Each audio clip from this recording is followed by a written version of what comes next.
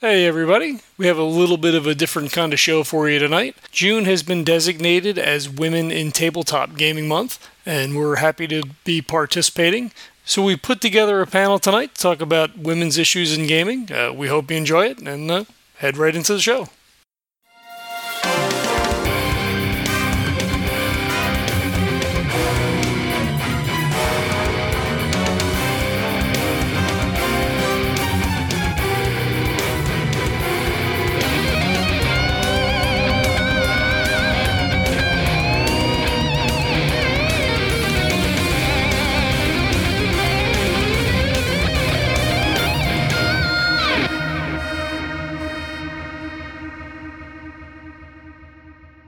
Finger guns, you're up. Oh, all right. No, I was waiting for the wave, so I'm going to wave to everybody else. Hi, everybody. Thank you for joining us on Legends of Tabletop. My name is Danny Neri. I've been playing games since I was 12 years old. I GM a lot. You can find me running all kinds of games and playing games online, and I am happy to be here joining everybody.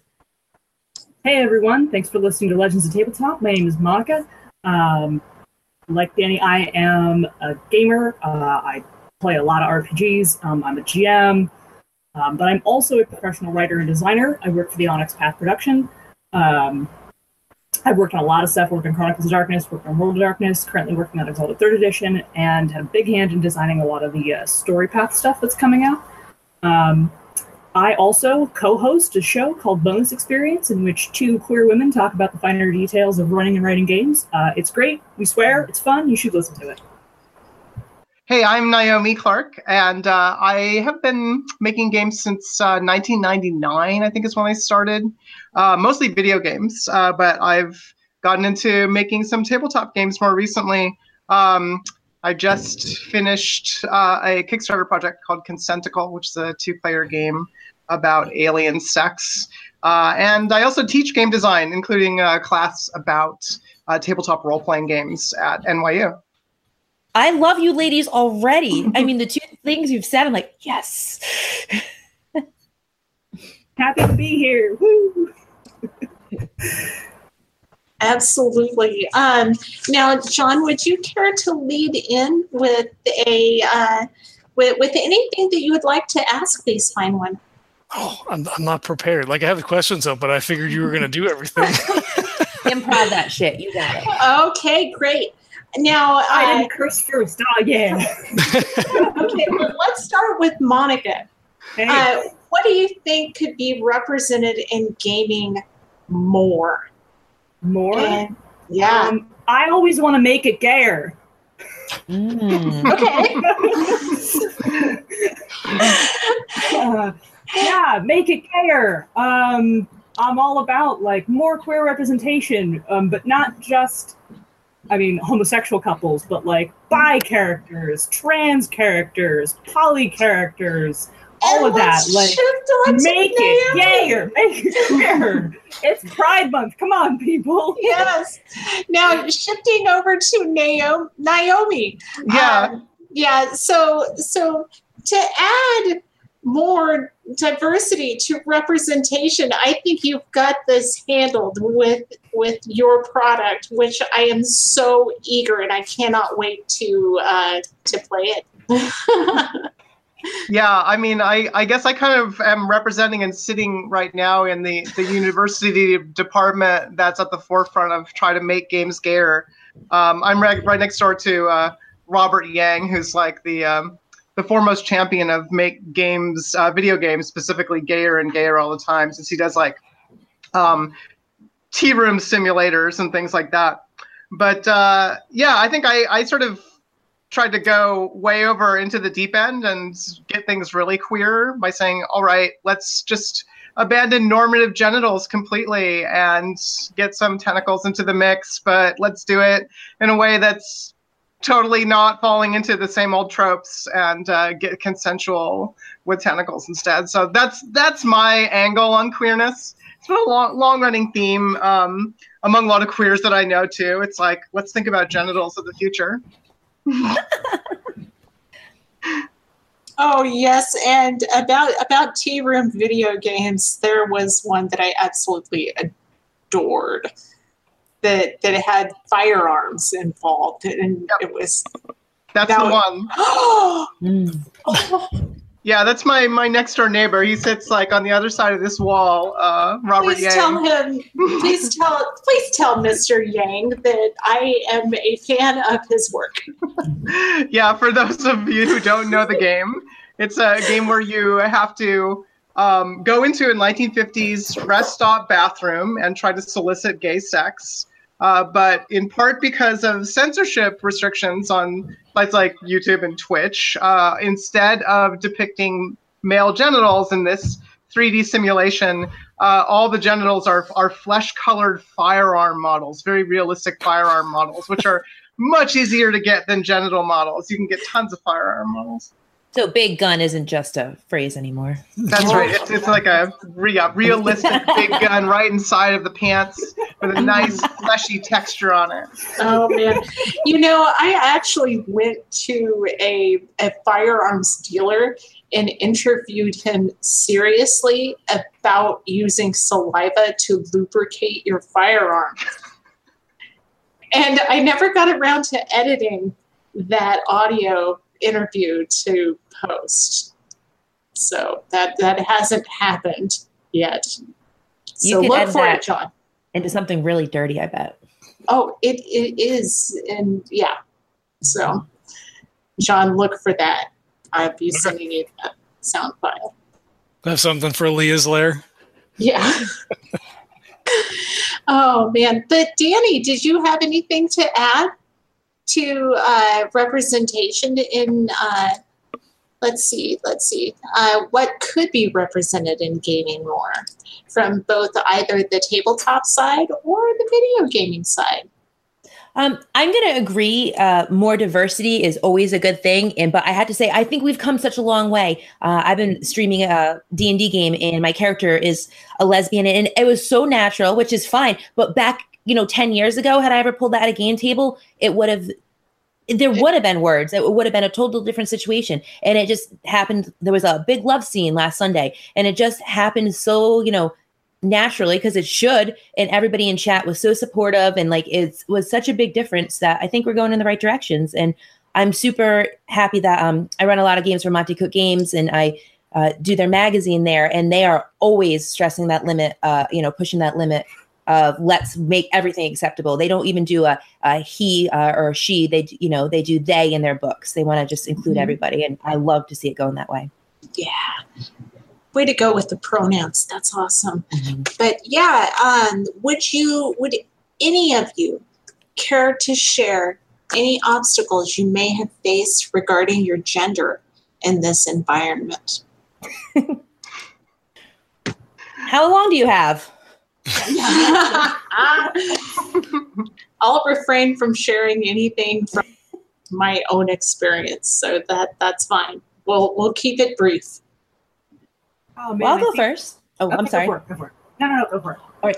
I would just say getting your voice heard at a table, because it is still a man's world in the gaming industry. And don't mean that in any, just population wise, there is a lot more men at the table as it goes. Not that it's their world, but they're a bigger, much part of it. So at a table, I just remember very distinctly, and this is only 2 Gen Cons ago, I had an idea and everybody at the table is ignoring me. I'm like, no, let's do this. And a guy said it, I'm telling you, 45 seconds later, and everybody's like, yeah, that's perfect. And I literally said, didn't you just hear me? I just said the exact fucking same thing. Really loud. I dropped it and everybody stared at me because nobody was listening to me. I was the chick at the table. I don't know what I'm talking about. And it happens. And it's not something that's, years ago. This still happens, and you have to fight, or you get that, oh, we're going to take it easy on you. Your character didn't know that. I'm like, yeah, they did. They should die, just like you would do to the dudes next to me. So it is out there. We get treated differently. Yeah, I've had very much a similar experience where I've been like, here's the thing we should do. And then, random man number 5 says the same thing a couple seconds later, and they're like, oh, well, let's go with his idea, except that's happened in a professional context. Which is way worse than a party decision.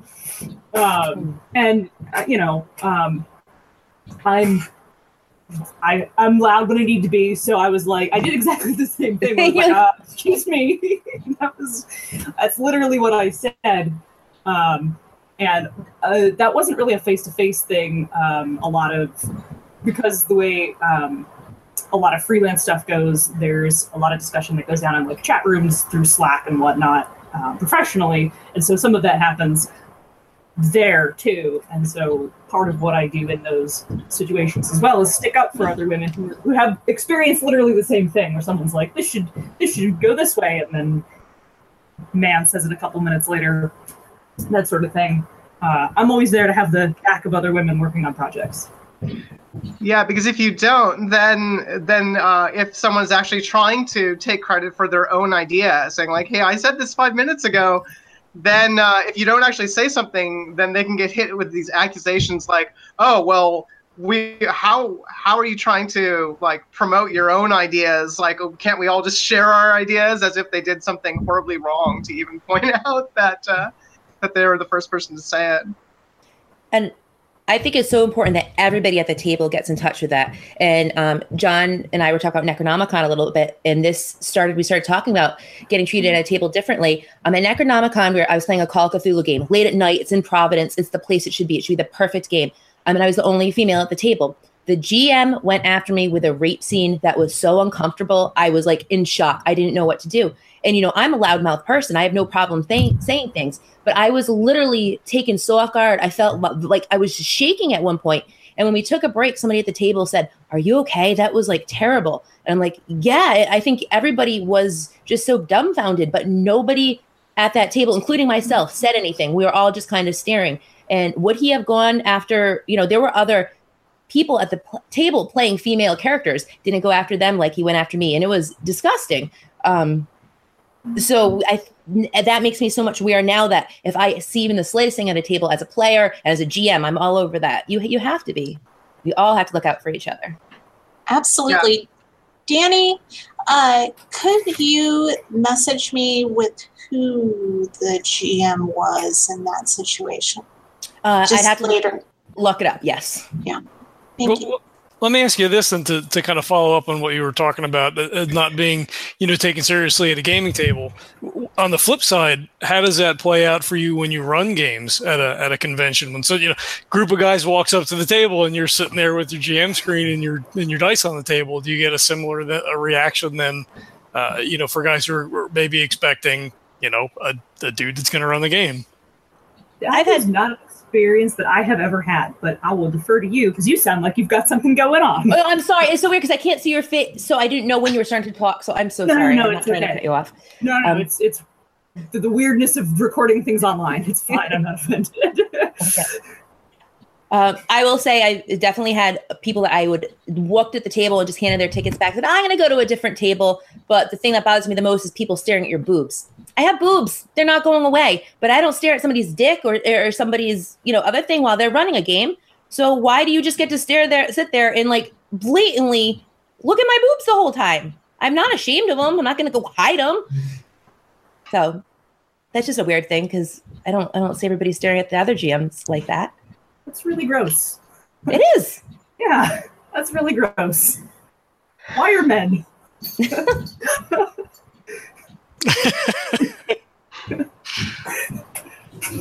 I have to say that that's not an experience I've ever had, mostly because I haven't run too many convention games, but I know you guys can't see me, which is probably a good thing because I gesture weirdly and I crouch like a little gaming gargoyle off his seat. And you can't see this. But I am 6 feet tall, first off, and I don't have big boobs. I don't want to say I'm masculine looking, but sort of tend to present that way in a gender non-conforming sort of way. So men treat me differently because of the way I present myself physically. I can look most men in the eye or am taller than them and don't have my boobies on display. And there is nothing wrong with having boobies that you like and are showing. I'm with you on that one. You should be able to show it without dudes thinking oh, that cleavage is for me. It's not for you. So it's just interesting to think about that too. Well, may you have might you have any recommendations for other women that may just be entering this scene and to avoid some of the horror story situations that we're sharing here? Or no? I mean, I think if you're just starting out, if you can at all possible, curate your own group. Like, I understand that some people don't have the luxury to be able to play with their own friends in their own living room or whatever, but if you can and you're new, try to stick with a group of people you know. Even if they're just people that you're like friendly with at a game store or whatever. Obviously, I understand that that's not feasible for everyone. I don't know that I would ever want to recommend to someone for their very first try, go jump right into a convention game with strangers. Do it. Throw yourself immediately to the wolves. Go. So that's my suggestion. Have your first try, your inaugural run be with friends. Yeah. That's a great idea. I'd say have a gaming buddy too if you can. And it's such a great community, a gaming community. There's so many people that'll have your back. When I go to a convention, I know I'm going to be in a game wicked late. I'll just have somebody meet me and make sure I get to my, lift or something like that. Just for your person, being in a city you don't know, just for safety reasons. But then, if you're just starting, it would be a great support tool. If you're going to run your first game and with strangers, have somebody you know at that table, because at least you have that one familiarity that you can look at and, get that smile and know everything's good. Okay. Naomi, do you have anything to add for this? Yeah, I'd say more generally for people who are getting into doing GMing or tabletop design even, it really is about finding those people who will have your back, just like Danny was just saying. And often that means asking around and doing a little bit of networking, which, even if you're new or you're feeling introverted, just having those conversations where you find out what people are about, like what they care about, what their values are. There's usually people around who are not afraid to wear a little bit on their sleeve the fact that, yeah, actually we're a feminist gaming group, or, we care about including women, or we actually have policies around things like we don't do spring rape scenes on people without like any kind of consent or forewarning, right? Yeah. And so I think, you want to find those people, and it doesn't mean you have to be friends with all of them or that even you're going to get along with all of them. But that's how I think you start networking and meeting other people who you will be simpatico with, who will have your back in all of these kinds of situations we've been talking about. Mm-hmm. And if you want to run your first, you are 100% right. And there's a great group, Contessa. I don't know if anybody's aware of them, but they promote diversity. And if you run a game for them, they have very strict rules of what, they aren't going to let anybody hurt you, or, if you're playing one of they're going to protect you. I don't know how to say it. They'll be there for you. Okay. Very true. How would you say that traditional RPGs like D&D and other legacy games reinforce the stereotyping of women? And is that changing? Did I mute myself? Nope. No, Everybody all just wants. thinking about it. Yeah, I'm thinking about it. I'm processing it. I know you guys can't see me. It's okay. Imagine that I'm scratching my chin. I don't always want to be the first to jump, but I'll go jump on that one. Think of the old D&D covers with the women in battle in their chainmail bikinis, which are so impractical. Yeah, Boris Vallejo. Yes. I mean, the work's beautiful, but I think we're a little bit more than bikini chainmails. Not think, we are. I also can only think of the, wandering sex worker chart. Oh, gosh. Yeah. Which was they didn't use the phrase sex worker, let me just put that out there. But Yes. that existed. That's real. That's not apocryphal. Mm-hmm.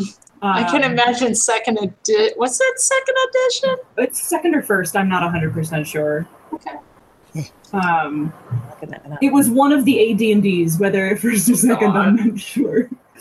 And like the idea of you have to acknowledge that D&D came from wargaming, historical wargaming specifically, which was very much a boys' club, and still is. As in my introduction, I didn't say that I also really like playing miniatures games, which is rough because I am like one of there's like a dozen guys in our group who are, they're my friends, so they're decent people, but I am like the only woman in that whole group, and if I go to any events with them, I'm like one of two at a 32-player event, Oh, it's rough. It's real rough.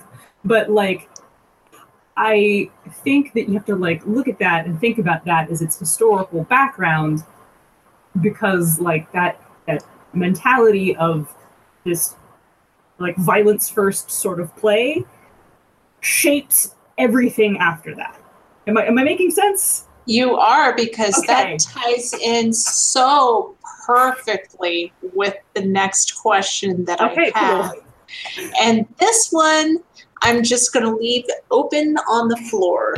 In RPGs that are rooted in real life history, like Call of Cthulhu, Pendragon, Night Witches, and even Victorian steampunk settings or medieval fantasy like Ars Magica, how do you handle sexism and misogyny?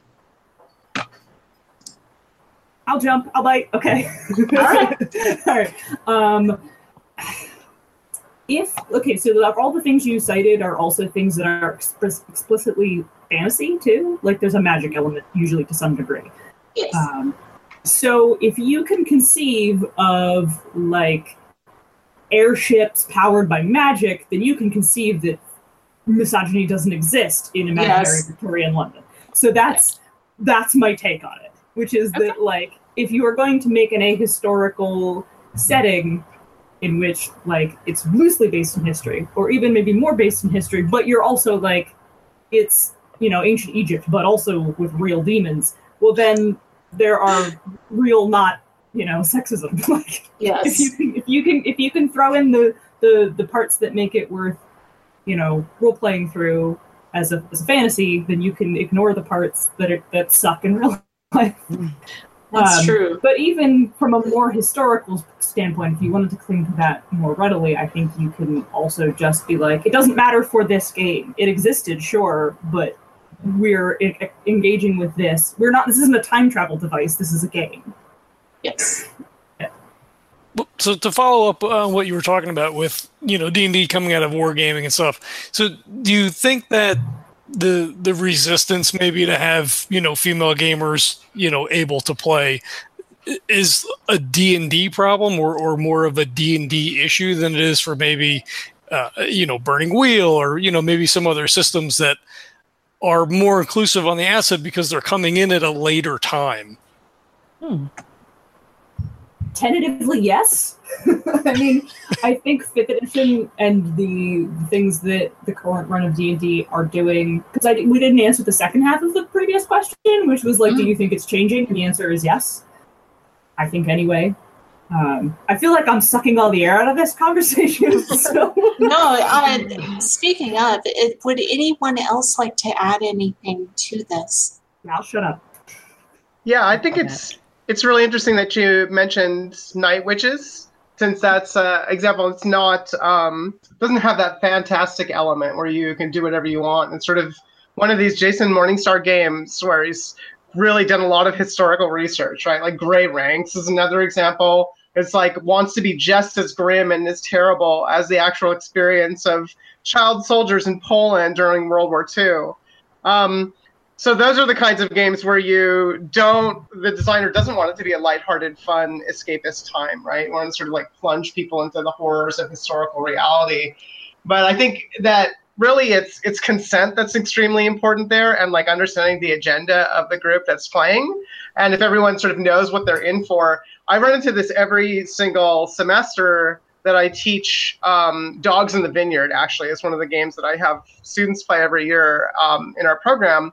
And that game, although it does have some more fantastic elements, is very inspired by an Old West Mormon setting where there's a lot of religious intolerance, homophobia, sexism, sort of traditional gender roles and things like that. So that's part of what the game is about. So it's very tricky. Like I think I have a lot of students who I ask to play that game who don't like that aspect of it. And because I'm like assigning it for a class, it's like, okay, you don't have a ton of choice about what game you're going to play, but we're going to talk about it first and understand, like, why would you design with this stuff? And like, what's important here? It's actually what's important is that you take that subject matter on responsibly, so that the potential problem is when you have players who are too lighthearted about it or think, oh yeah, this is an excuse for me to act like a really sexist, violent-minded patriarch and like beat up a bunch of women and hang some like gay sinners in an old West town, and think that this sort of gives them license to act out or sort of be an edgelord in that way. And that's very clearly over several years of running that particular game where things can go off the rails. On the other hand, there's also a lot of possibility, as there is in any role-playing game, for players to kind of make it their own and like reimagine it or figure out how to resist. But I think it really comes down to how the GM has the reins on that kind of topic. The use of the word consent and all that in that topic was kind of what I was searching for there. So awesome that you put that into really good words.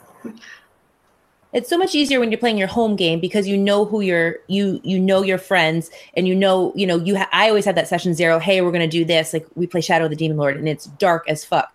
And we made certain rules up beforehand that we were not going to touch on these things. Now, as for a con game like that, like I'd always put an 18 plus, as we, all do, but have a little talk at the beginning of that X card, which is such a huge thing of consent. Is the second somebody's uncomfortable with where it's going, you're hitting that card and you as a GM are just, whoop, didn't happen. We're moving on. As I unmute myself now, Naomi, this one is for you specifically. For those of us that develop card games, would you say that some of the same issues that we've been speaking about carry over into those card games as well? Or no? And I think you're muted. Yeah, so I'm hopefully unmuted now. Yes. It's interesting because card games are so incredibly varied. There are just so many different kinds out there and subgenres. There are people designing and selling card games who just aren't part of any kind of tabletop community, right? So I think it's a little harder to generalize. I think it does definitely come in, especially if you're trying to get a card game published. There are some somewhat hidebound traditional assumptions about the card and board game market.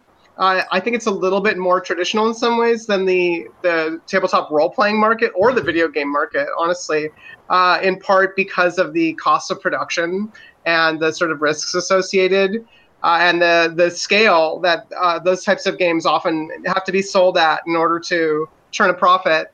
So I was talking about this the other day, actually, with some hopeful Kickstarter launchers, that most card and board games that are published commercially tend to fall into two lanes. One is the sort of traditional, like, hobbyist genre lane, and that's very similar to the kinds of content that you would see in a tabletop role-playing game. And there's a lot of fantasy and sci-fi and some horror and some, like Arkham Cthulhu stuff and some steampunk things and so on and so forth. And I think a lot of the stereotypes of who's going to buy that game are pretty similar. It's like, oh, our primary target market is, guys, and they're from their 20s to their 40s. They're hobbyists. They really like complex rule systems and stuff like that. And then the other lane is like family-friendly party games, right? That's dominated by Parker Brothers and that kind of thing. And there's some growth in that area and some interesting things happening, but the assumption there is like, oh, okay, it has to be suitable for kids. And I think one thing that's interesting is that I actually have a copy of a game that's relevant to this right here. This is Monarch, that was put out by Mary Flanagan. And she self-published this, and is selling it on her own now through her lab that makes these games, actually as part of some psychological research. But she wasn't able to find a publisher for that game who was willing to keep the content intact, because it's about 4 sisters who are vying to become the queen of a kingdom. And every publisher they talked to told them that had to be changed. I bet that gets catty. Yeah, it can, definitely. And it's like, it's not super heavily gendered content. But the idea is there are these 4 different princesses, and you have courts that have different types of nobles and buildings and works that are being built. So it's a little bit of a city building kind of game. But this narrative that they're trying to become the next queen was kind of important to the design team. And every publisher they talked to said, look, we can't sell this to our audience. The hobbyist guys don't want a game where you just play female characters, and we can't sell it as a family game because the boys, who are they going to play? They're not willing to play female characters. So in some ways, it's like you're not even allowed to do that, even though you can't even reach out to the 50% of the population. Right. Or think about video games, right? Like we've had video games with just a female protagonist forever, going back to Lara Croft and Tomb Raider, and then any number of other games since then. And that's fine. It's like, oh, okay, you're going to step into someone else's shoes for a moment, but somehow the tabletop publishing, that sort of the larger end of card and board games don't want to go there. Yeah, because you'd think with the successes of Recettear, and for some reason Recettear is popping into my head, that I'm drawing a blank right now. I'll pop back in at the most inopportune moment. Let's see. Well, here I've got a question from Keeper Chad from the Miskatonic University podcast in the chat. He asked Danny, do you feel that... let me start over. Danny, do you feel you could have used more support from Necronomicon about the incident that you'd mentioned? And should there be a better system in place at the con for, reporting or these types of things? Yeah. Honestly, I don't think Necronomicon, I really sincerely feel had no fault in it whatsoever. They had no idea what was happening. It's an incredible con that could happen at any con at any table. And you don't go around and patrol every game, because it could be an X card game where the content has, people have already agreed to that. So for anybody that was monitoring, or there could have been, nobody would know what was going on. I think that it was because it was such a first time situation for me. I didn't report it. I 100% should have. I didn't even get the shock of it until 2 or 3 days later, when it really hit me. And I know that sounds crazy, but I was speechless to the whole thing. And then every time I went to bed, I was thinking about it, and it bothered me more and it disgusted me more. But I'm pretty confident if I went to them and told them that situation, they would deal with it. But I didn't, like at Gen Con, you have a number, or at different cons, you have a number, or somebody you can report, somewhere you can go all the time for assistance. And I think that's really important for a con that's running, 2 in the morning, 3 in the morning. Anytime there's a game, there's got to be somebody that you can go to and get help. And I honestly didn't know what to, it's so weird. It's like a deer in headlights. You just didn't know I did not know what to do at that moment.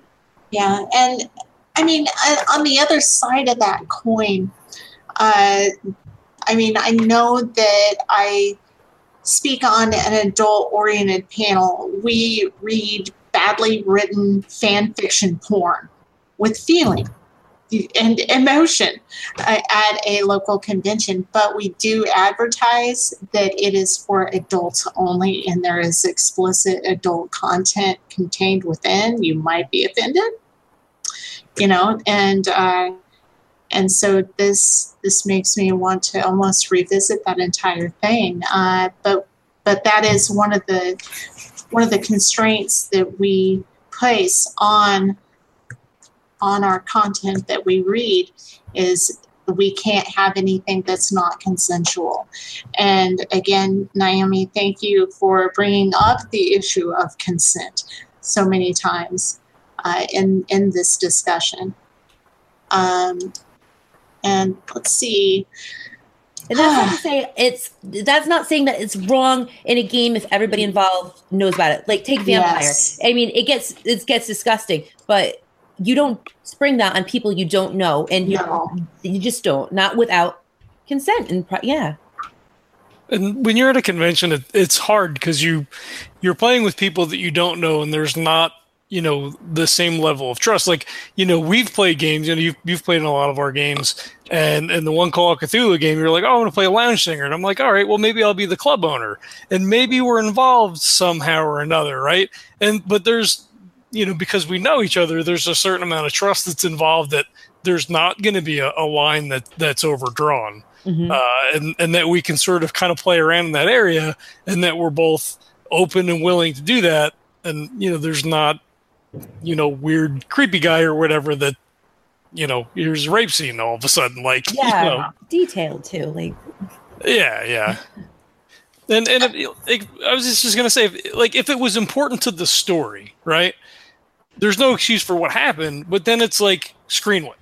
Like, you hear a screen, but like, there's a way to do that, even if it was like like sort of a gotcha in the story, but to do it in a way that's rational or reasonable. I don't know. It just seems crazy. Okay, now we've talked about representation, and again, I'm going to go ahead and lay this out on the floor for either Monica or Naomi. Do you think that some of the onus should be placed on the game industry? That's an encompassing term. To reach out to include those who are underrepresented, and in what areas do you think we could see more representation? And I agree with the face Naomi just made. I think that face was like, yes, every area. I honestly don't see the downside, right? Like, I think this is for the game industry in general, but particularly digital games in the last 10 years. It's where a lot of the new innovation and ideas have come from. Stuff that, like, very big budget, multi-million-dollar budget games are taking ideas that have been bubbling up out of smaller works by women, by queer creators, people doing more experimental stuff, and those people tend to look very different in terms of background and class and interests and gender and sexuality and race. If I were going to pick one area that I think is really the frontier that needs to be explored more, it's probably Black and brown creators. There are a very, very small number of Black game developers, especially in the digital game industry.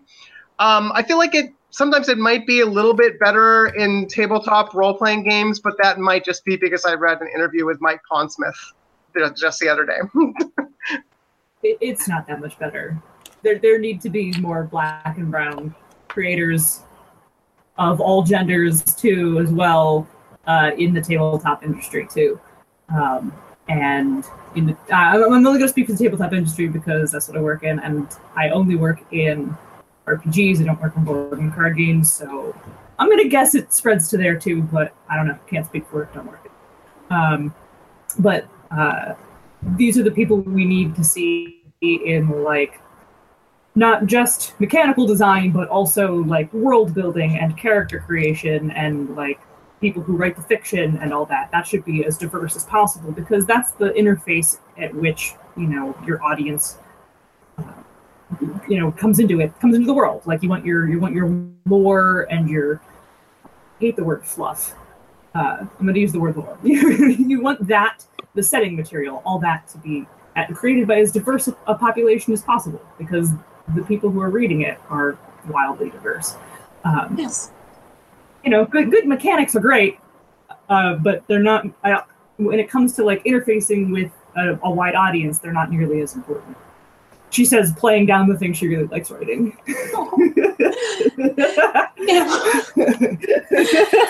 Okay, so did I unmute myself? Let's see. Yes, I did. Okay, I did. We can hear you. Just real quick.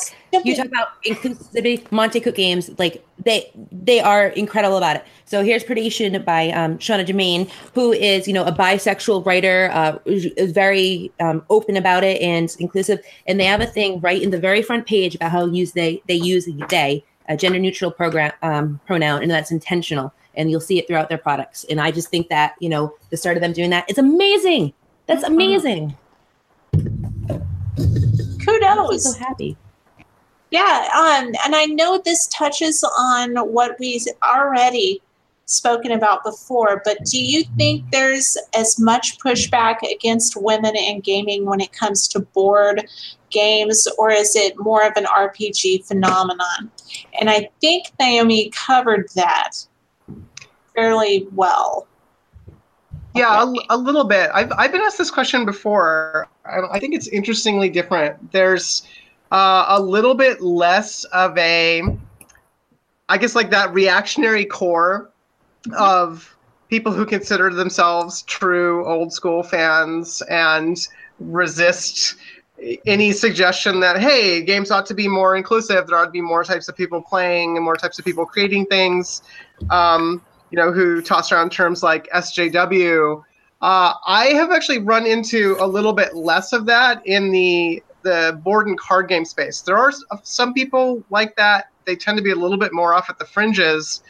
And I don't know. I think it has something to do with a very different relationship to how people pick up and put down games and who they play with. And a lot of card and board games being a little bit lighter and something that you might play with a wider range of friends. Whereas if you're going to get into a tabletop campaign, you really need to have like a tighter community who are all committed at the same level of intensity as you are. That's true of some board and card games, but it hasn't been as true until recent years with like legacy games and things like that you need to have like a really committed play group. So I think the cultural demands are different, and people who think of themselves as board or card game aficionados, I found are more likely to have a little bit wider point of view and think I might need to play with more different types of people. I might need to get my friends or who aren't as into games as me, or my family members or partners and so forth, to play with me. And so they sort of think about it as being a little bit more of a broader cultural thing. Okay. Do you think there's a bit of a time issue too as well? Like board gaming is really blown up, and also a resurgence now in RPGs as well. So do you think it's just like a timing issue, and that board gaming is sort of hitting its peak where people are becoming more socially conscious about representation and that kind of stuff, so that it's kind of on a different footing than RPGs, which are older. That's the right term to use. I mean, I guess it's funny. I sort of think of them as both like having swelled up relatively recently and having had pretty long histories. So if you go to a website like Board Game Geek, it's been around since the dawn of the internet, right? And has a very tight community of it's mostly guys. They're mostly very, very nerdy. They have endless debates about which games are better. It's extremely systems focused. And often thinking about theme as just decoration, right? But still, I think that the attitude and the openness is a little bit different. That doesn't mean you won't find like trollish reactionaries in communities like that. For sure you will. And I think it can come up often more in person, where behavior needs to be policed and things like that, and people lacking in social skills sometimes say things that are extremely rude or inappropriate or offensive. But there's a subtle difference in the attitude. What I don't see as much in those communities is this backlash like you see in comics, where they're saying like, oh, I can't believe they made a female version of Thor, or in Star Wars where the hardcore fans are like harassing the actress who played Rose Tico off of social media. That kind of crowd, I think there's actually less of a coalesced like black hole like gravity of like ultra fandom, just because there's not really one thing for it to all suck people in around, right? Now, before we move further along with our gathering here today, Do you have any projects that you're currently working on that you would like to promote in this space? Naomi, you're muted. I could go first. I'm trying to think of exactly how to do this. I guess so although I mentioned Consenticle earlier, it's unfortunately no longer for sale because I only did a single print run in order to keep it as affordable as possible. So you can't get a copy, unfortunately, even if you really want one, unless you can find someone to sell one to you. There are a few stores that might be carrying it. But I would like to mention that I have just decided what my next project is, which is that I'm going to be finishing a project which got some press a few years ago called Lace Runner, which is a complete retheme of Android Netrunner from Fantasy Flight Games. And Android Netrunner has just been discontinued. They're going to be putting out the last expansion, and then Fantasy Flight Games no longer has the license to continue making it after this fall. So my version is, it's a little bit of a art project / copyright experiment. It contains none of the original copyrighted writing or artwork from the Fantasy Flight Netrunner. It's a retheme that takes the game and makes it about a 19th century social soiree that you're trying to infiltrate as a class climber. Oh. Yeah, and so there's a little bit about that project out on the internet. There's some articles written about it, but I'm going to try and release it as a print on demand. Okay. Now, Monica, I'm going to shift over to Monica. What about you? Do you have anything in the works for us? Us being the people, the void. Yes. What are you going to feed the void? What?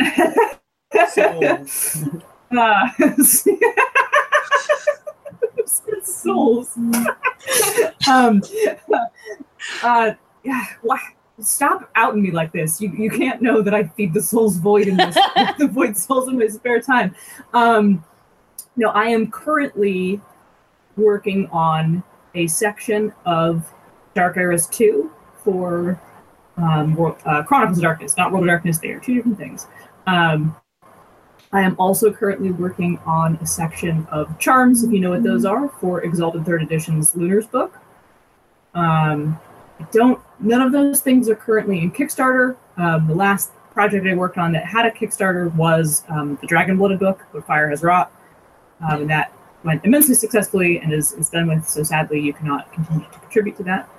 And I also worked on something, the Aeon expansion, which was a stretch goal for Trinity Continuum and Aeon, which is also something I worked on, but that Kickstarter is also over. So if you want to support things I'm currently working on, because my freelance projects are currently in development, please go listen to my show, Bonus Experience. You can find us on Twitter at bonusexpcast.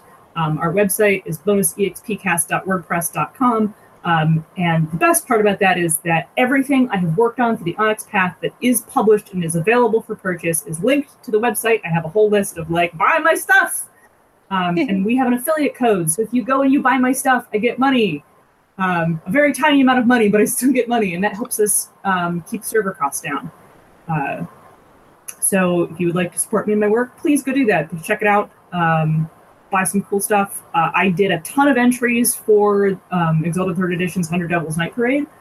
So if you're looking for neat monsters for your Exalted games, all the ones I worked on are linked to that page. They're $2 each for the PDF, real cheap.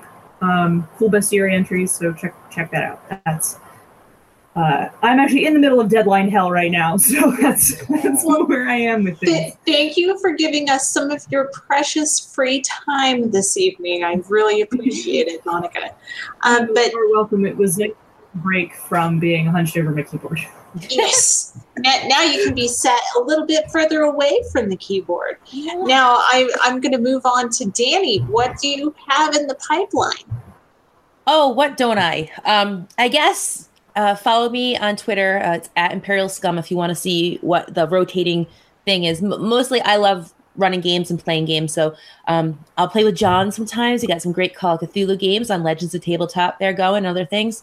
And Sunday nights, I stream on the Greyhawk channel. I'm a player. My lesbian elf, and she's hot, and I want to beat her. And Tuesday nights, I'm starting next week with The Dying Kingdom. It's a 5th edition D&D game where I'm running it. And we have a Shadow of the Demon Lord podcast that I'm super proud of. It is dark as fuck, so you have to have a heavy, grit to listen to it. But it's called Tales of Blood and Stone. It's on tobispod.com.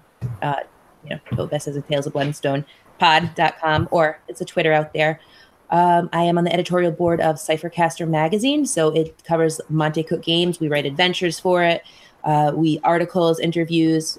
We're always looking for long-term contributors. So contact me over that. And I think there's other things I'm forgetting, but that's the current lineup. Okay, you can pop in while I ask this next question from a audience member. Sean asks, and this is to everyone, who were your mentors? Gotta think about that one. While you think about that, I'll jump in with Naomi. Do you have an answer for this on who your mentors Oh gosh, were? I have so many. It's a little tricky to say. I guess for the stuff that we've been talking about in today's stream, I probably would say one of my mentors is Mary Flanagan, who designed that board game I was holding up earlier, Monarch. Really helped me think a lot about how to make games with interesting, meaningful messages. And she's like one of the first designers of autobiographical games ever, too. And then my other mentor, probably in the tabletop space, a really strong influence on me is Avery Alder, the designer of Monster Hearts. Okay. Now, are women-only events interesting to you? I'm not quite sure what that refers to. I mean, Gaming. Like conventions or conventions, or I mean, an event much like this evening, where we've got a bunch of women all together. So yeah.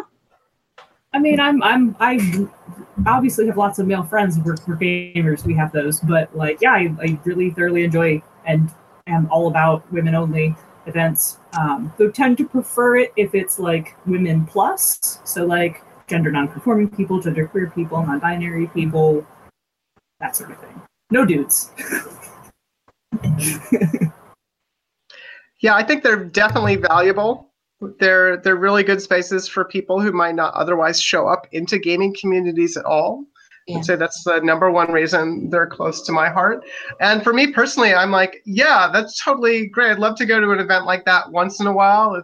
It might not be my mainstay. I think that's sort of true for a lot of us who've been around for a long time. It's like we have pretty thick skin. We can move through all sorts of spaces, but it's really nice to drop into a women-only space for like a change of pace and atmosphere. Mm-hmm. And that's such a good point. It is such a safe spot. If you talked about getting new into the system, and that is definitely a plus for that. Mm-hmm. Now, there's a third point to this question. What one thing could men do to improve the experience of gaming and game creation? Ooh, I've got this one. Yeah.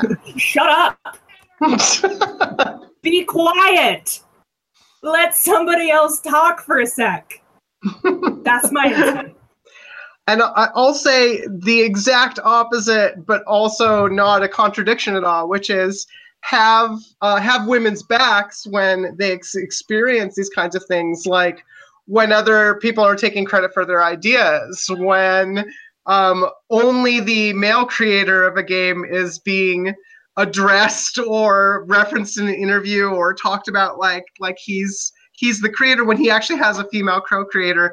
Actually say something when that shit happens. And then otherwise Otherwise, like Monica said, you can shut up, except to do those things. Yeah. Yes, exactly what she said. Shut up, except if you're gonna have somebody's back.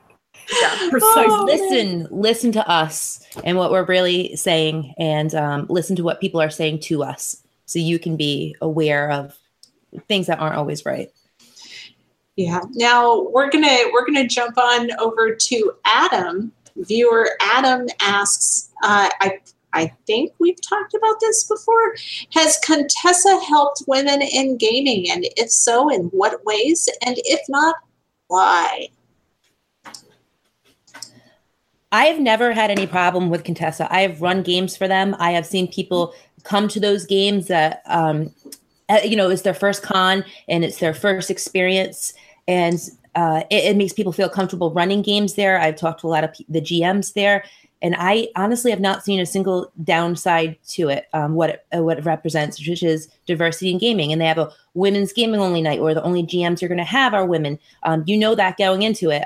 So anybody at your table shouldn't be, hesitant because you're a woman. So you feel confident running. They have, a gay night where, it's not the straight gender. You can run a game as long as, you're not straight. So I run in that. And, everybody there is so welcoming. I can't see a downside to Contessa. Okay.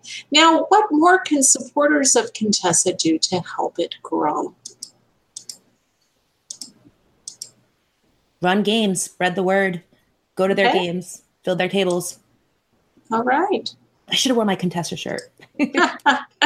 Oh my goodness.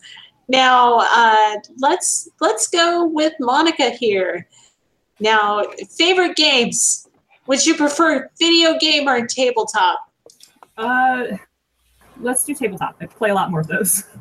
Yes. Not to say that I don't have favorite video games, but I play a lot more tabletop. Okay. So my favorite tabletop game. Oh boy. Okay, so I have to give two answers. Because I always have like sort of a long-term thing I think is really good from a design perspective, but I also have a game I have a crush on right now.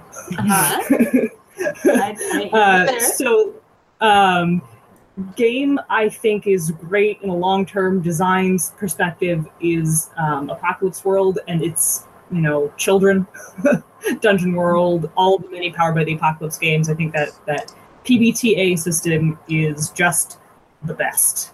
That I have to hail that as one of my favorite things. And if you listen to my show, we talk about how great it is all the time. As for game I currently have a crush on, I have to give that one to Through the Breach, which is the game I'm actually currently running for my local group, which is the proprietary RPG associated with the miniatures game Malifaux, which is the miniatures game I'm super into. Cool goth, horror, Victorian, Weird West setting all at the same time. And for a product almost exclusively written by men, does a really good job with its female characters, lots of female leads in canon. More or less ignores the sexism of the period. Cool, high-flying, magic, gunslinging fantasy type setting. I was described to someone as Deadlands, but not from the 90s. That's my entry. Okay. And Naomi? Tabletop games, it's so tough. There's so many that I like. I think I have to go with a weird answer. My all-time favorite game is an old game called Falling, which is a real-time card game that is out of print now. But it's still one of the most fun games I've ever played. It's from Cheap Ass Games, James Ernst's company. And and then with role-playing games, I have to say, I really love Dog Eat Dog by Liam Lee-Wong Burke, but I would like to give a shout-out to Exalted. You thought of the second edition, but wait, I have Exalted. I have the first edition too. Oh man. I loved Exalted, but I can't in good conscience call it one of my favorite well-designed games. Yeah, no, it's definitely not, but it has Exalted taught me what not to do as a designer. Yeah, I have a fondness in my heart for the convolutedness of the design. It's like a crusty porcupine that crawled out of the ocean. Oh my goodness. That's beautiful. Now, not to leave any of our YouTube viewers out, there's a question here from Badger. Where is the industry falling short of being more inclusive towards women? And are there examples of where it's succeeding that people can look to help inclusivity? I'll just go for art design alone. Look towards Monte Cook Games. They represent all genders, all diversity, all backgrounds, obese, slim, male, female, transsexual, all, dark, light. It's amazing the differences you get in all the pictures in the book. It's not the same old fantasy art. Okay. Now, Monica, would you have anything to add to that? I think that's pretty good. I think art direction is moving in the right place. I think on the whole, we are slowly moving in the right direction.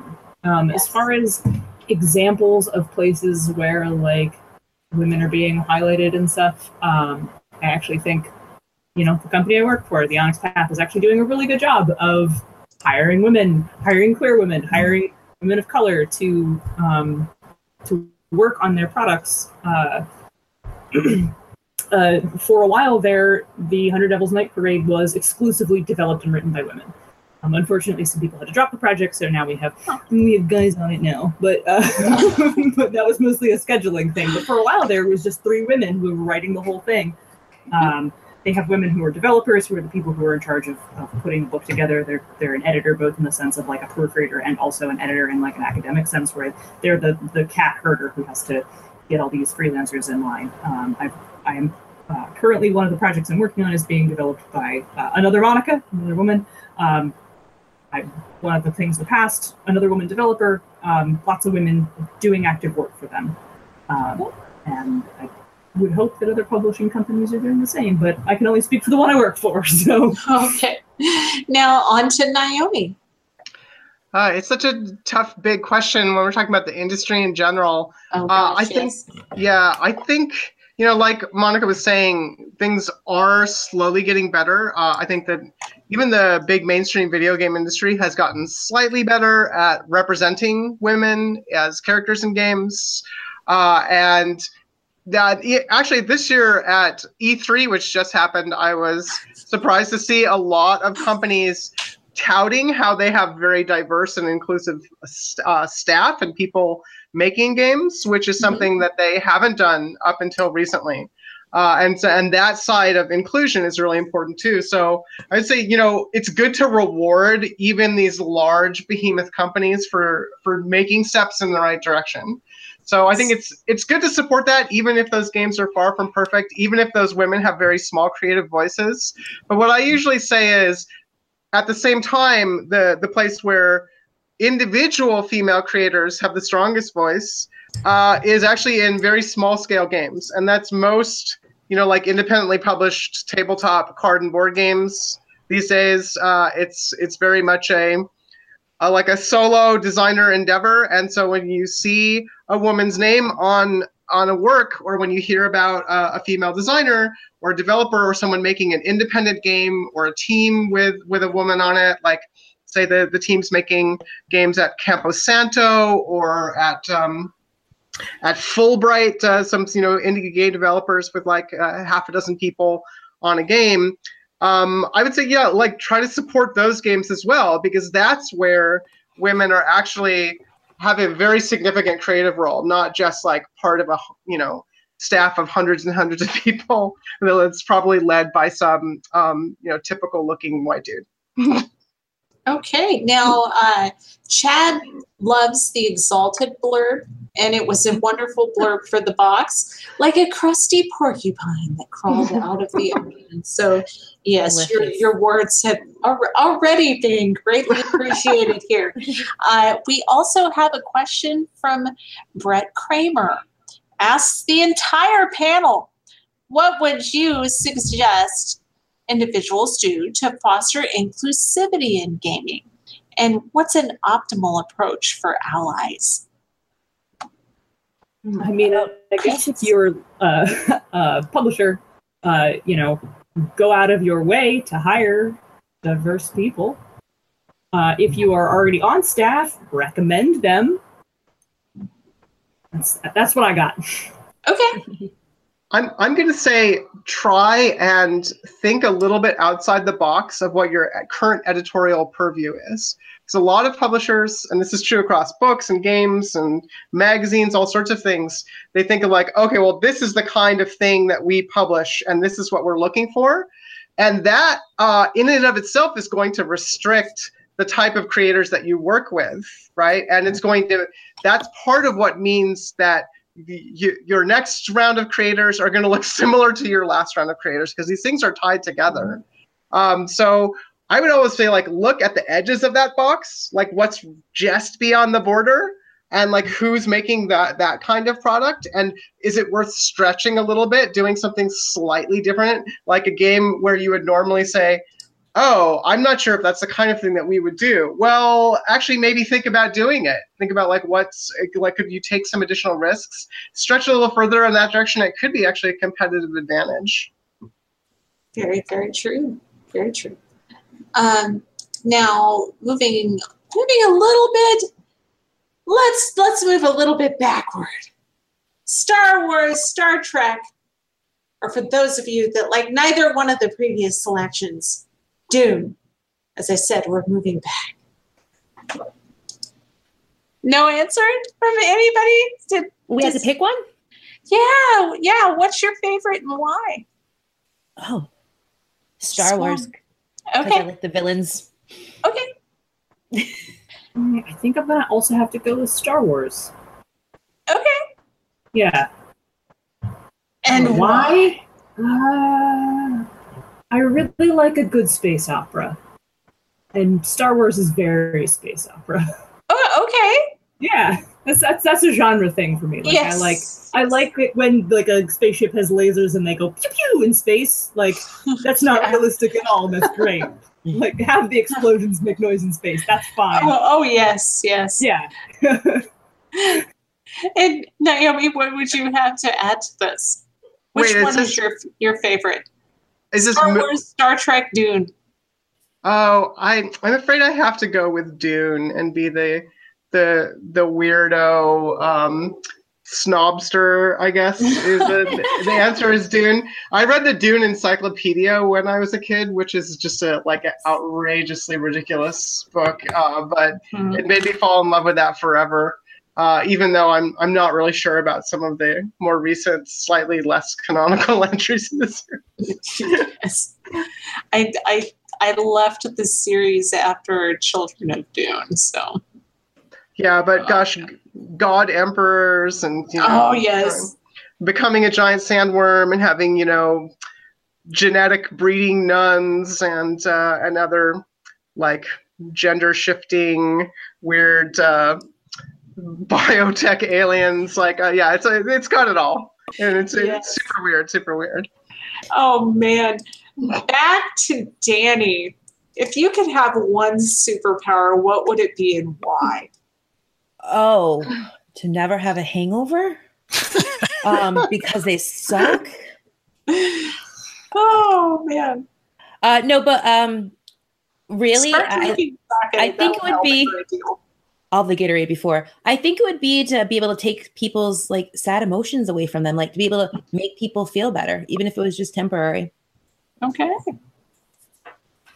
And Monica, what about you?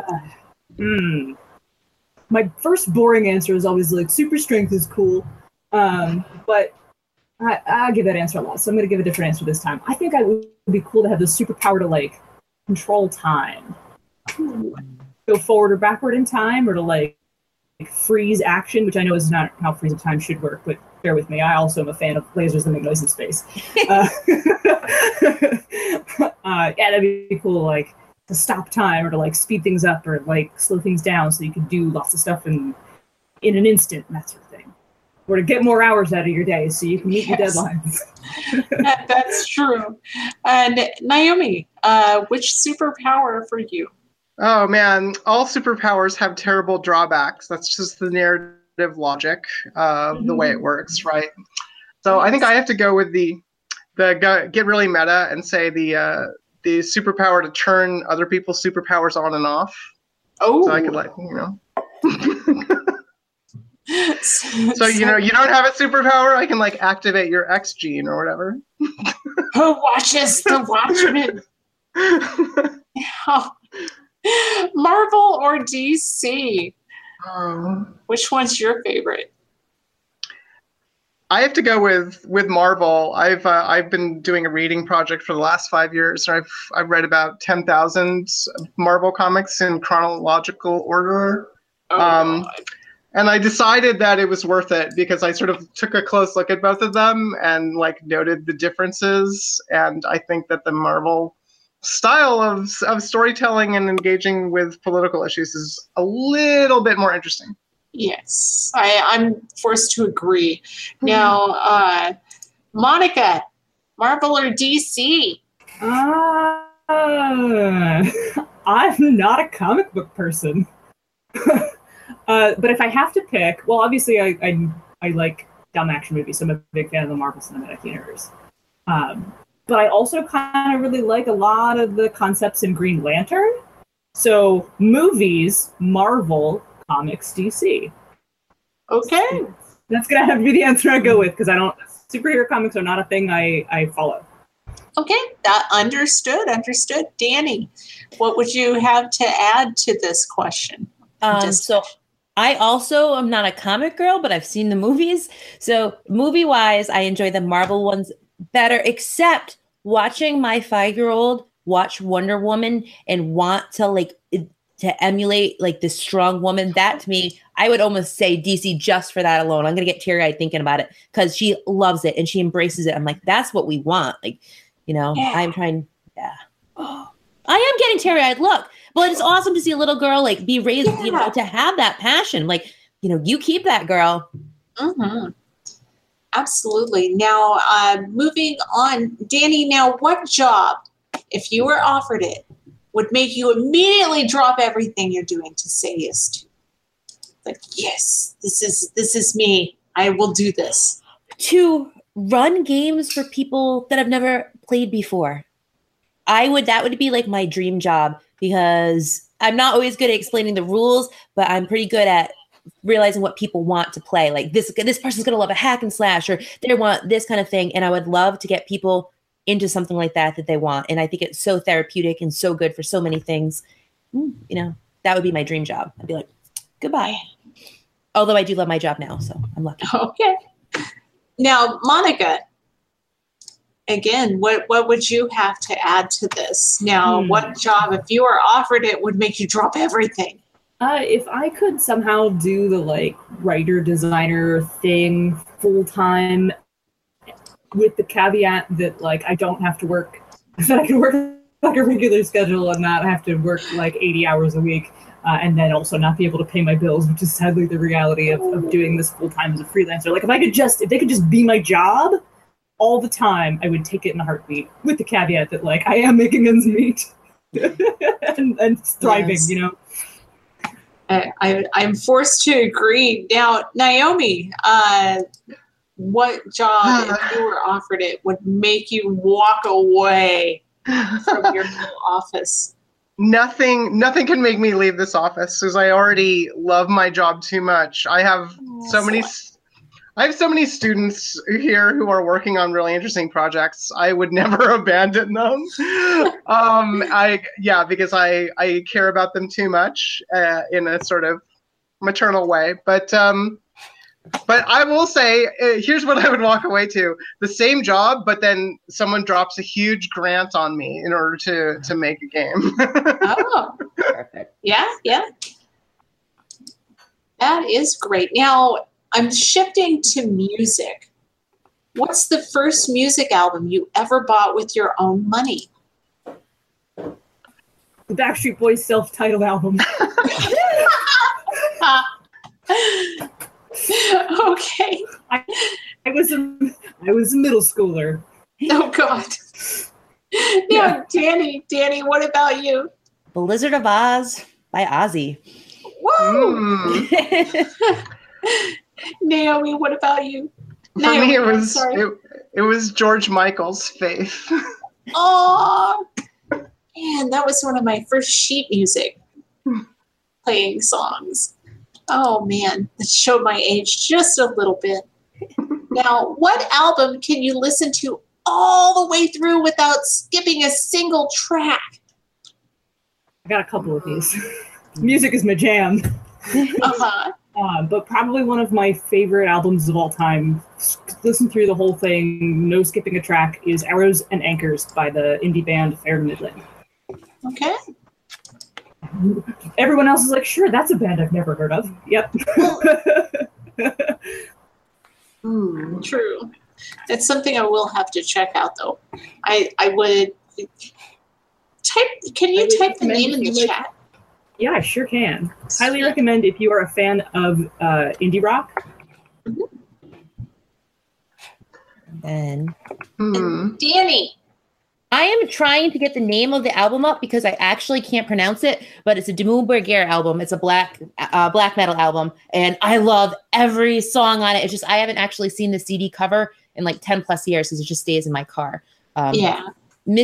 I can't even think of the name of it, and I somehow can't get a Google search up on my computer. So, well, you think that? Oh God, the album can't be that good if she doesn't know the name. It's just no.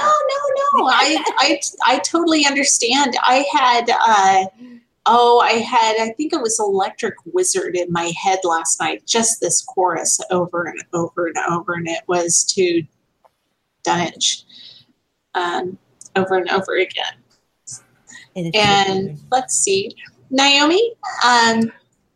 Yeah, for me, it's funny. I haven't listened to full albums for a long time, and so the ones that I still do listen to tend to be ones that I listened to in like the 90s and 2000s. Probably for me it's the first Magnetic Fields album from Stephen Merritt.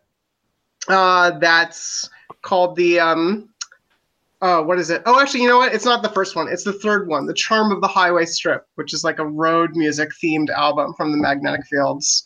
It's a really well put together album, and I've probably listened to that one 200 times. Okay. Or more. Now, Monica, what's the most gracious response to the rejections or setbacks you've faced regarding creative work and then having it rejected? What's the most gracious rejection you've received? The most gracious rejection that I've received, or that I responded to being rejected? I think the responded to being rejected.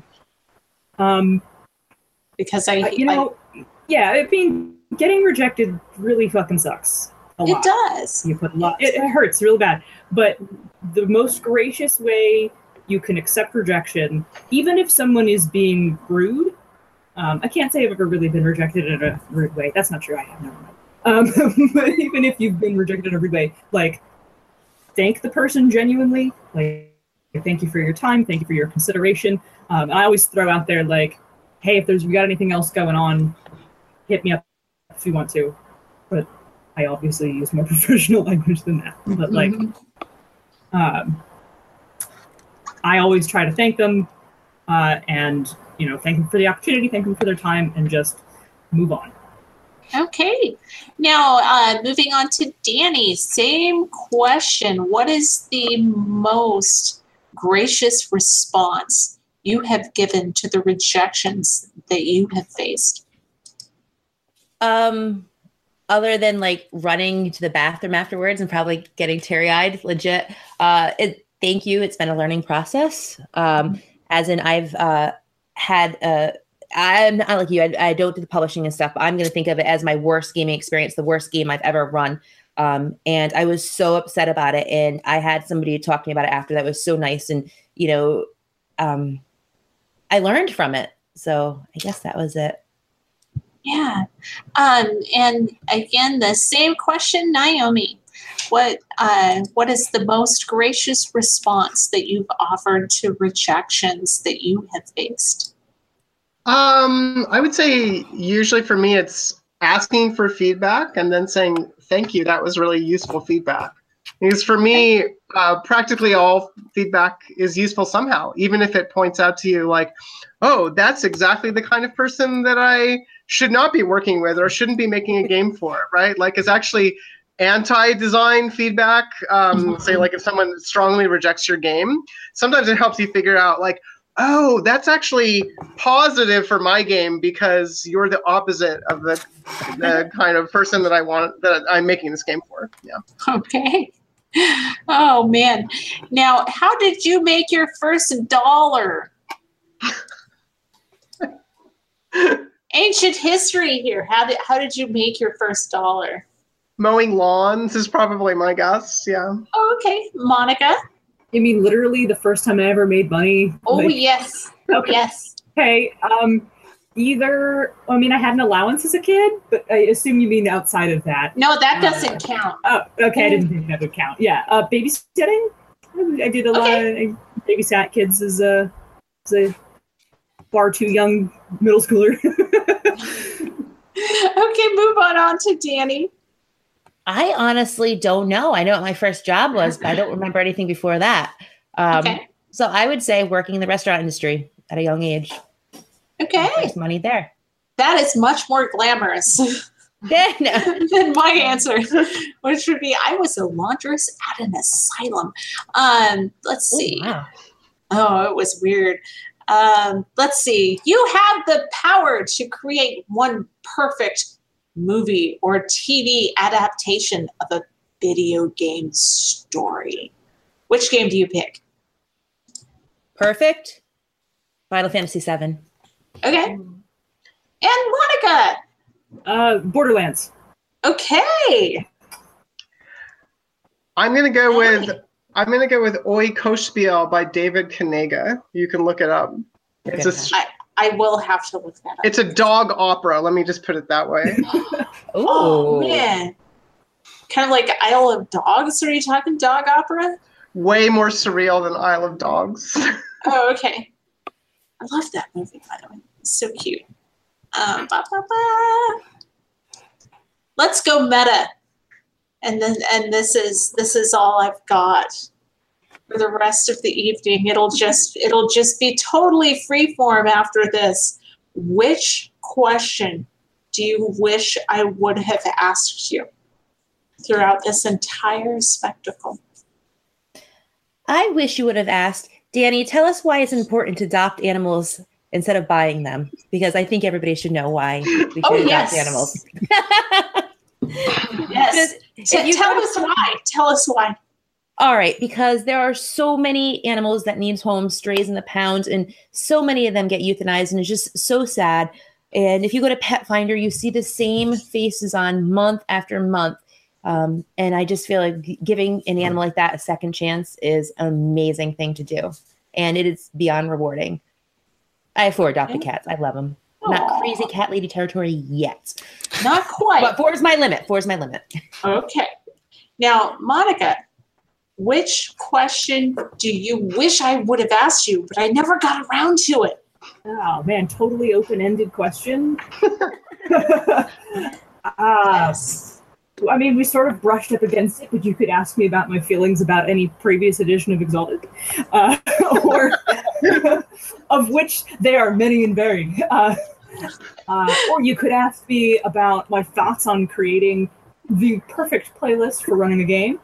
Or you could have asked me about my weird-ass taste in music, keying off of the perfect playlist. But I'm very much all about having a specific tailored playlist for each campaign with like NPC themes scattered in there. And I have a section that's all about music for combat.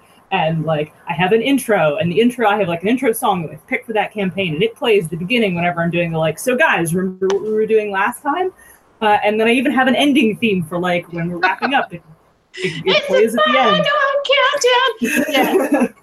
Look, I have even been known to make a final boss suite for to replace the previous playlist and like, oh, the players are going into the final conflict of the game. Here's an all new playlist that's all about the finale. Okay.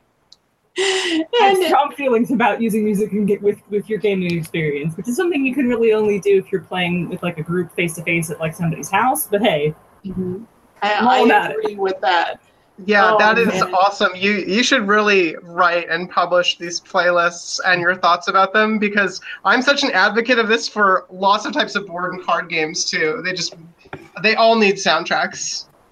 awesome. I can try to see if I can list I have public, because I actually, in the modern era, I use YouTube, and then I connect to my friend's smart TV and play it like in the living room off the TV. So I should be able to share. I'll go through and make them public. I can share all of my playlists for the games I'm currently involved in. Cool. And there is on our list of topics. Bonus Experience will eventually be talking about how much I really love using thematic music. So look forward to that in the future. Okay. Naomi, which question do you wish I would have gotten around to asking you and I never did? Oh gosh, probably just a question that would have released some of the thoughts that are constantly going around in my head. Like the thing that I can't stop thinking about right now is the answer to the question, when did mer people start living in Atlantis, fictionally speaking? Ooh. Because yeah, those two ideas never went together until about the middle of last century. And then suddenly they got joined together, and I think there's like a really interesting tracing of that I've been trying to do research about, that I could go on and on about, like Uncle Scrooge comic books, and like mer people showing up at Atlantis, and like all of these different threads that ultimately lead to like the Little Mermaid and like Aquaman and stuff like that. Yeah. That's just what I'm nerding out about right now. So Okay. So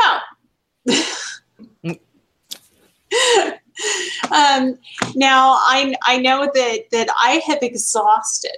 Here we're at a point where I have exhausted all of the questions that I have prepared for everyone present today. So, is there anything that any of you would love to talk about? And Monica, I see your playlist for Through the Breach. yeah. Okay. Scroll up, and there's also my playlist for Start Event Number. Oh, look at that. Do you ever have your players contribute to the playlists? Like if we're playing. Yeah, actually, one of the really cool things you can do by streaming YouTube through like a TV is that anybody else who gets on the network who has the YouTube app can jump in, join the session, and add songs to the playlist. Oh, awesome. Yep. I curate it and I build the framework for it, and then I often invite people to add stuff to it. And obviously, if I have friends who would be like, I've put yakety sax in here 8 times. Obviously, like I would take those out, but. Oh man! But yeah, I'm totally there for people contributing. That reminds me of, they have that app for the jukeboxes when you go to different drinking holes throughout the city of wherever you may live, and there is an app for that, and you can buy credit for the place that you are currently at, and oftentimes we will play Ronnie James Dio over and over and over again until it is forcibly reset by a staff member.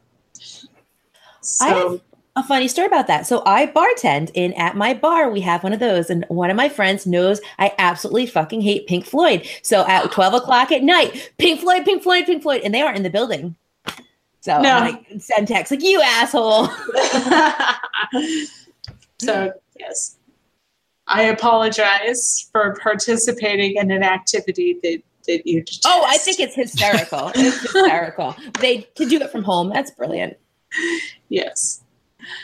My goodness. But yeah, we do the same thing. I do a 5th edition D&D on Sundays. So I understand completely about the YouTube playlist, and it's a wonderful thing.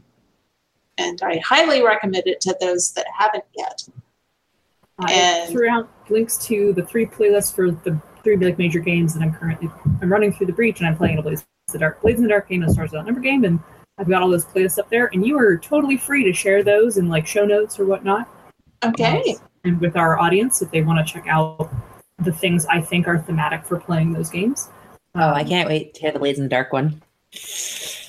The Blades in the Dark one, I leaned into the idea of like a haunted place, and so but also like a haunted industrial place. So that's not. I didn't lean into the Victorian elements of Blades in the Dark. I leaned into the creepy industrial elements of Blades in the Dark. So that's what you can expect from that playlist. I also really try hard to avoid tracks with lyrics because if I'm jamming, I will sing along and get distracted. And that is fun, but no good. Well, I was just going to say thank you so much, Monica. These are great. Yes. Yes, they are. And unfortunately, as I stated before, we have reached the end of anything that I had prepared for us to discuss this evening. Now, John, do you have anything that you would like to add before we close out? I guess we could probably sum this up best. I mean, whether or not you like Will Wheaton, I think his golden rule of don't be a dick pretty much like applies across the board, right? I mean, we're all coming together in a community to play games together and have a good time and socialize and whatever. And whether someone's, black, brown, purple, yellow, gay, whatever, I don't see how it matters. Just get together and have a good time and play games. It's just, it seems like it's such a stupid thing. Like, why would you even have to say that to someone? Like, hey, don't be a dick. But this is where we find ourselves sometimes, as good as the community is. And I think we have a wonderful community that, that we're a part of and larger that, everyone sort of participates in here, but still you get those, outliers that force us to be like, hey, we should have a Women in Gaming Month because like maybe someone needs a reminder that everybody plays games and like everybody wants to participate. So don't be a dick. Yeah. It's a good rule to live by. Yes, absolutely. And with that, I'm going to bid all of our watchers and listeners a fair adieu and have a wonderful evening. And thank you for listening. Cheers. Cheers. Good night. Bye, everybody. John, Thanks, everybody. To click the button. I know I'm going to click the button, but before I click the button, I'm going to tell everybody to buy coffee. There's links for coffee in the show notes. Yes. Yes. Everyone gather the flock and migrate on down to Birds of a Feather Coffee Company. There's links for everybody's stuff, shows, Twitter handles, and all that stuff in the show notes. So please check that out. I'm copying playlists over, so if you play any of those games, we'll have the playlist posted in the show notes as well. Thanks for checking this out. If you enjoy it, likes and subscribes. If you leave reviews, that's fantastic. It helps the podcast get noticed. And that would Don't be great forget for to us. buy our coffee. Coffee Available. It's available on our website, legendsoftabletop.com. We have our special brew, Legends Coffee, available on our site. If you click on the Legends Coffee button in the banner, it'll take you to a page where you can directly purchase this wonderful, wonderful brew. It's legendary. Oh, this is legendary. It's 10% off if you use code LEGENDS10, and shipping is always free. So Yes. check it out. I like that. Thanks, everybody, for watching. Thanks to all of our guests for participating. I also wanted to give a quick shout out to the guys over at the Miskatonic University podcast. Keeper Chad was instrumental in sort of kickstarting tonight's show for us, doing some of the legwork and, just bringing this up as a topic of conversation. So thanks to him. The guys over there at the MU podcast are a great bunch of guys. They're super supportive of Legends, and I'm happy to call those guys friends. So thanks to those guys, and if you're catching this on our feed and you haven't listened to them before, please go check them out. If you're listening to this on the MU feed, come on over and check us out. We'd be glad to have you. and we'll catch you next time. This podcast is a proud member of the Legends of Tabletop Broadcast Network. For more gaming-related content, please visit www.legendsoftabletop.com.